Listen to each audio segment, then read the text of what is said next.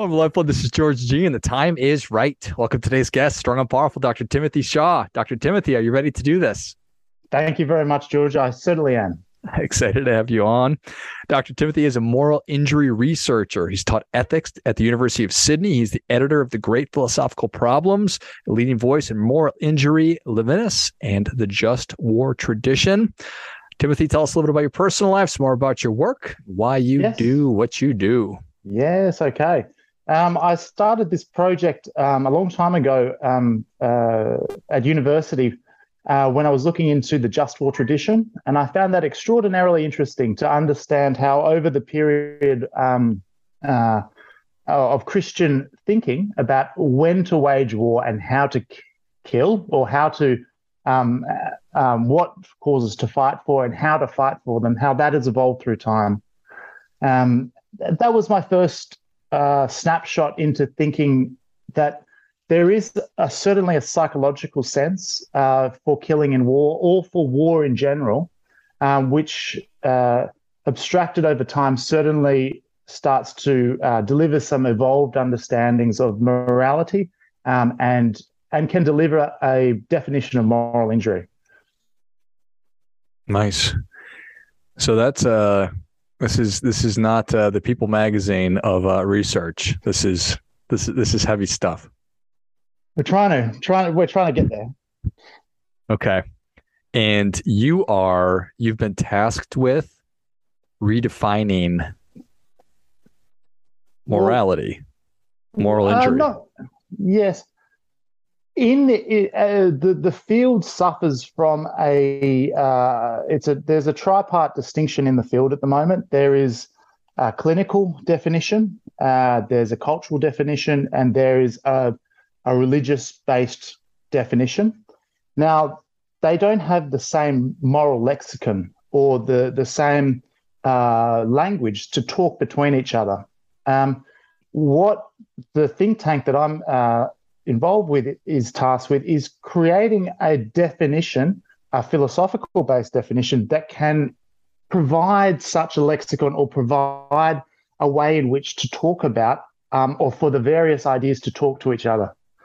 Yeah. Nice. Okay. So when y'all get tapped to do that, is that extremely exciting? Is that nerve-wracking? Is it a little bit of everything? Yeah. No, it's very exciting because it's something that I've been thinking about now for over a decade, and it's to try and find a definition, or not even a definition, because I wouldn't presume to propose a definition. I haven't had the opportunity to serve my country. I haven't had the opportunity to go to war, and to look at really where you can find these definitions was quite exciting, and I stumbled upon a veteran-based definition for moral injury, which just happens to also be a definition by one of the greatest moral philosophers of the Western world, which was Friedrich Nietzsche, who went to war, came back from war. He went to war as a captain because he had volunteered for military service before he went, and he came back from war, and he started writing his philosophy only after he came back from war, after he had actually rescinded his citizenship, because he was so morally injured about what he had seen, and he'd started to try and make sense of it in his mind through his writings. In 1872 was his first, which was The Birth of Tragedy, his first ever book, and also his first book, pardon me, after war. And that was followed by a 10-year period where he worked towards the joyous wisdom. So a period of birth of tragedy to joyous wisdom. And on the end of that 10-year period, that's when he wrote this work that is very important to enunciate for the understandings of moral injury, which was Thus Spake Zarathustra, which is his masterwork, and which he wrapped up these understandings in some metaphorical ideas that has been fascinating to unravel. Yeah, yeah. I can only imagine. All right. So you are doing your best to take into consideration the wisdom of thinkers like Nietzsche. Yes. You're being mindful of the experience of recent veterans and wanting to keep an eye on the future and everything else. What does the actual work look like? How do you go about this? Well, there is the work of I have got a trace work sort of well, pardon me. The first bit of work is hard work. It's looking at how we can understand the consequences of the Holocaust, and really to understand those consequences are very important because those ideas must be respected in any understanding of what moral injury is today. And getting an idea of them was very difficult. And it took a lot of work, and I settled on a philosopher called Emmanuel Levinas, who was a French fellow who was in the concentration camps, and he managed to leave them. And much like Nietzsche, who never wrote about his experience in war, Levinas really never wrote about his experience in the concentration camp, but rather applied that experience to a philosophy. And his idea was the taking of a transcendent aspect out of the sky and into the face of another person. And so he resituated the idea of God into other people. And those understandings are very important for today's culture, and understanding really what's important as we in the West have a decline of the institutions that have surrounded the church, and understanding of some nihilistic behaviors that are creeping in, and meaninglessness that is also creeping in. So, Levinas? Yes. Okay. I don't know if I pronounced pardon it. me. So yes. So Levinas. So once we have those understandings, then we can look at Friedrich Nietzsche, and if you type into YouTube, and I encourage all your listeners to do this. If you type into YouTube, you go, "Thus Spake Zarathustra," what is it all about? Okay. And you will have many people say many different things, right? And everyone will cut up a bit of this work. It was the basis of Carl Jung's psychoanalytic, and he also said that work in particular was the most vivid illustration of an intuitive method for the Western psyche or the Western consciousness, where ideas could be understood in a non-intellectual yet philosophical way. Now, I've looked at how Jung has dealt with the work, and it's unfortunate to report, but he was wrong. And so is everyone, actually. Everyone on the internet is wrong. Jordan Peterson, wrong. Everyone that I've looked at is wrong. The way in which this work has been compiled is through a series of metaphors, where to understand the work, its main aim is to put every sorrowful one again on firm land and firm legs, and we get that main aim from the chapter of Out of Service, which is talking about the last pope, and he's saying, when we reach a point where we've got a breakdown of religion, and it's silly to think that it's not happening when we look at the levels of religiosity going forward in future generations. Regardless of what you think about it, it must be looked at as something very important once that starts, and it is since World War II, really gone off a precipice. So how these understandings all fit together is probably a little bit too short to go into it in depth. But what these ideas are used for in the book Thus Spake Zarathustra, they are used to apply to the third book of the genealogy of morals, which is Nietzsche's most important political work. And the opening of that work says, you must understand this work, even though it's in aphoristic form, which an aphorism is very precise lines. He goes, you won't understand this unless you don't look at this as a modern man, but rather look at this as a cow. And you think, well, what does that mean, a cow? And what he means by a cow is a four-legged creature of virtue. And if you look at what he talks about as the academic chairs of virtue that stupidly stand there like an academic chair, and when they don't stand, they lie down like a cow. And his linguistic skill is that the lying down of a chair is also a lying out of one's idea of oneself. And he is very clever with linguistic symbols. And that's how he's constructed and led a trail of breadcrumbs all the way to the aphorism 27, I believe, yes, which is the penultimate aphorism in the third book of the genealogy of morals, which has the definition of moral injury.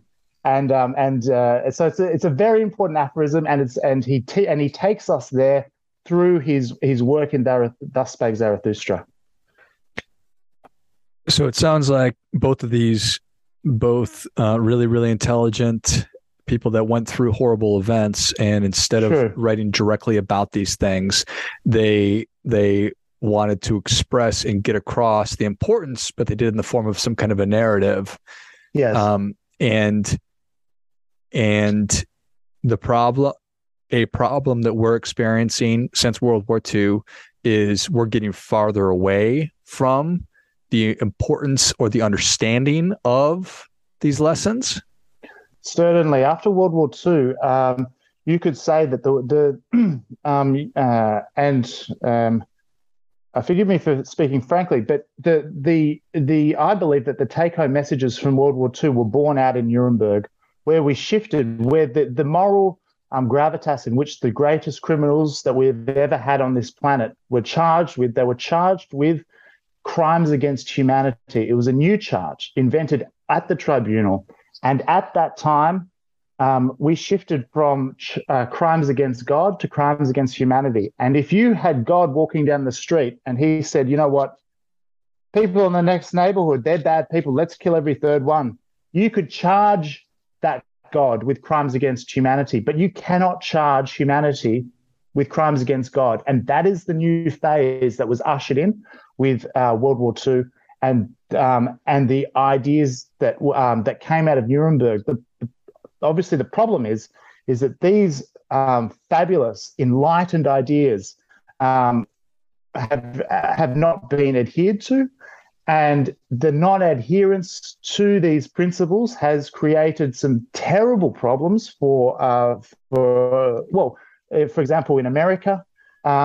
I recently heard that we're 20 years past September 11th, a terribly tragic event, and they said there will be 20 more years until the court cases are resolved.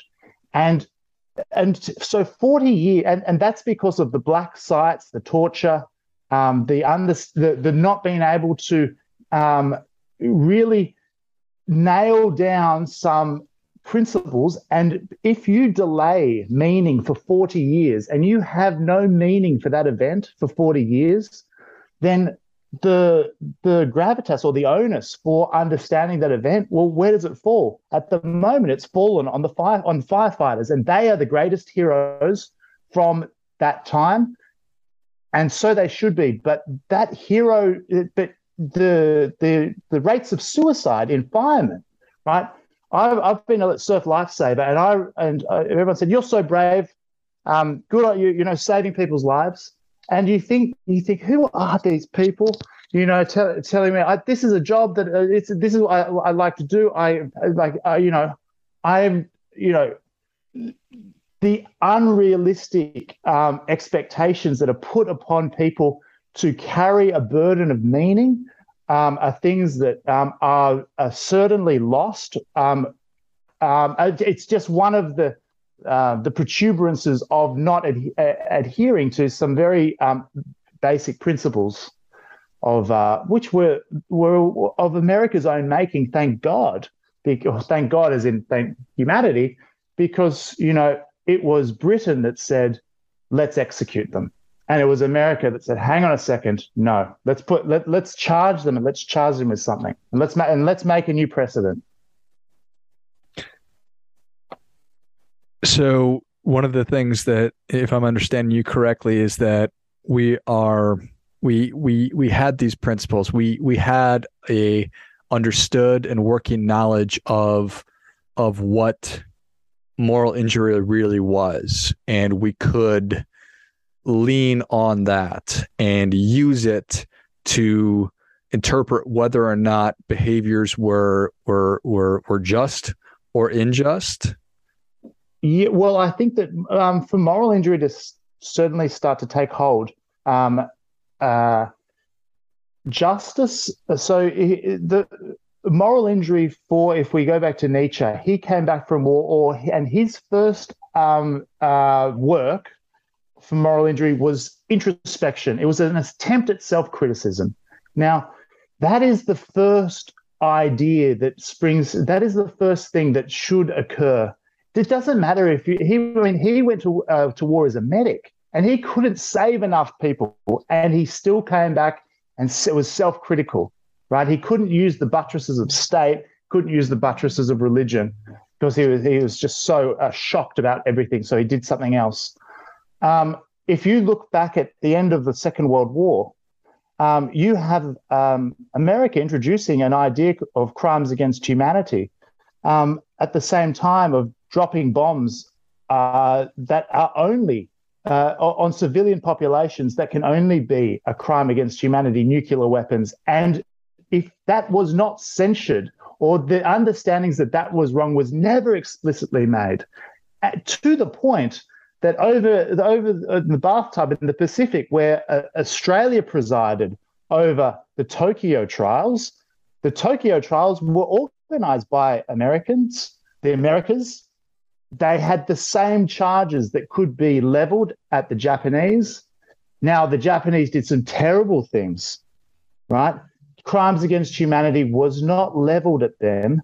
And that is because they couldn't, because America wouldn't put their hand up and say, you know what, these bombs, let's be honest, luckily they were used at the very end of total war. So the precedent is that they only are used at the end of a total war between major nations.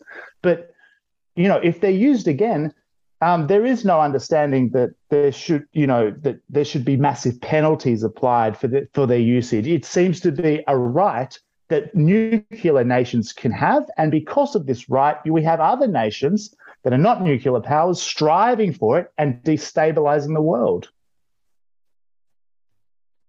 That makes sense.